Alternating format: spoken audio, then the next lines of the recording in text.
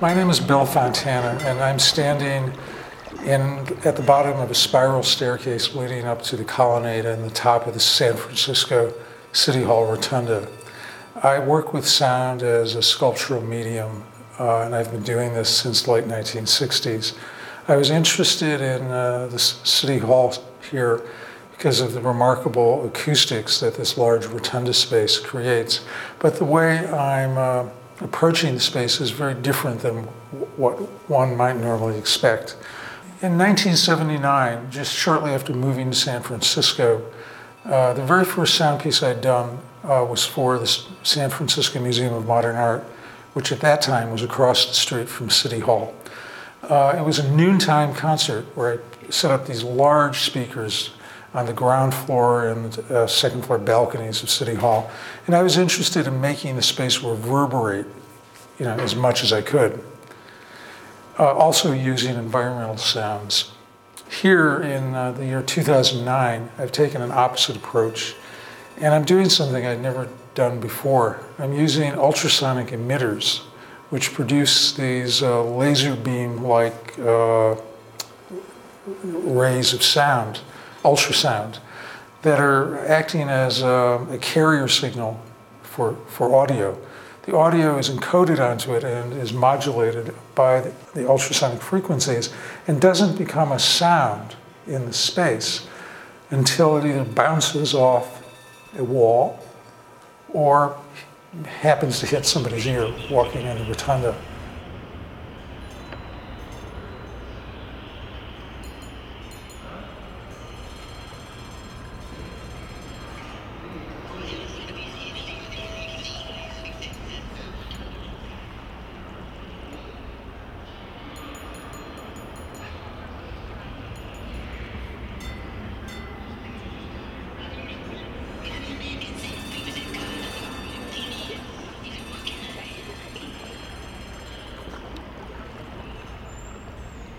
I have 4 ultrasonic emitters, which are 24-inch square flat discs that are mounted on 4 Pantolt heads that are slowly moving and aimed at the reflective surfaces in City Hall.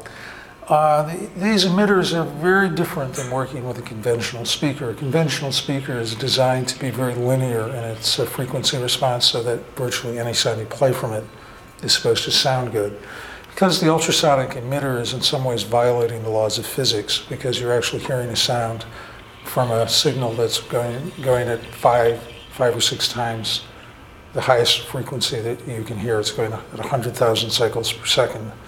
So it's kind of hard to fit a low frequency sound in such a little space as a kind of the wavelength of an ultrasonic frequency. So the sounds that sort of really work best from these emitters tend to be fairly mid-range and high-pitch sounds. The sounds that are really predominant in this piece are lots of birds, various Northern California birds, song sparrows, mockingbirds, some great woodpeckers. Water, moving water, especially underwater sounds, is actually very, very nice from these speakers. It's just kind of like the right pitch. And there's a lot of moving water that is sort of softly kind of floating and hovering around in the City Hall Rotunda. And also, maybe the real star of the show are recordings I made of the historic streetcars from the F line that I'd recorded at close range in the Geneva Yard. And I made a composition where these various tram bells kind of punctuate the space. What's interesting about using them is a natural ambient sound of City Hall is the bells from the elevators. So you naturally have these soft elevator bells kind of sounding in the space, and then you've got these tram bells. But when you're walking around down there, none of these sounds reverberate in the space. They kind of are very pointillistic in a way as sound events. If one might hit you directly in the ear, or one may reflect off a shape. And as you walk around in the space, each person in the space is actually going to hear their own version of the piece. There's not like, John Cage used to say that every seat in the house is the best one.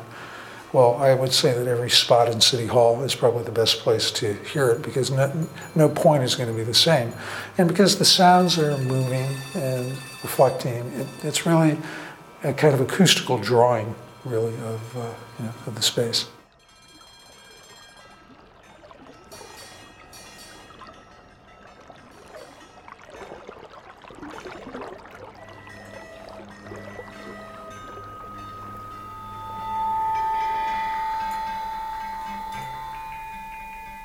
Hi, my name's Sam Spivak, and we're here at New Langton Arts in the gallery space. We're located in San Francisco in the South of Market area.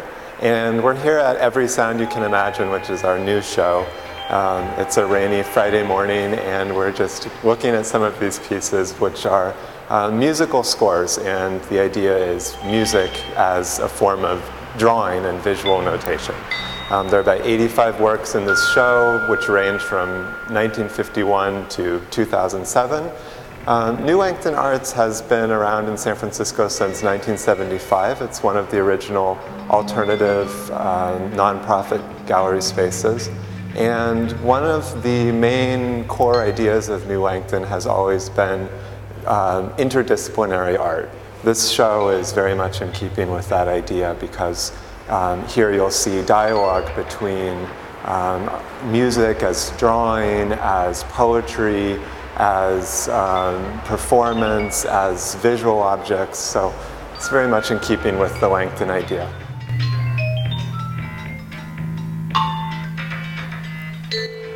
I'm Robert Shimshak, and I'm one of the co-curators of this show, along with Christoph Cox. And a good part of the works in this collection are from my own collection. This show was first shown and organized by the Contemporary Art Museum in Houston. The genesis of the whole thing began some time ago. I was in the studio of one of the great conceptual artists, Joseph Kosuth, and I was looking at some of his work. At that time, he was producing these works where he was using canceled sentences with lines going across them. And as he was showing me through his studio, he had this John Cage manuscript on the wall, and it was very impressive because I could see, it was like a revelation, I could see immediately that, you know, where he was getting his inspiration from. But I sort of started seeing the connection between conceptual art and this musical manuscripts. And John Cage really was one of the really first conceptualists when it came down to it. So for me, this was a really important revelation. And it made me look at the musical scores in a completely different way, as beautiful drawings.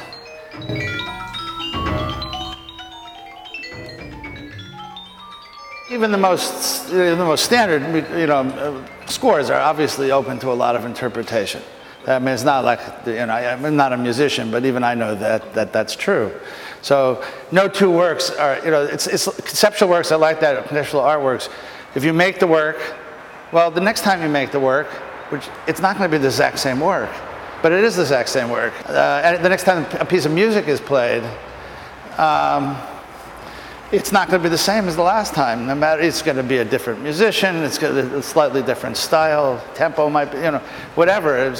It's never the same. That's in a way that's different from looking at a fixed, like going to the museum, looking at a painting. In which case, the painting really is pretty much always the same. It's just your reaction to it may be different. Whereas in works like this, where the work doesn't exist in its own right, it exists as an idea, then it changes every time.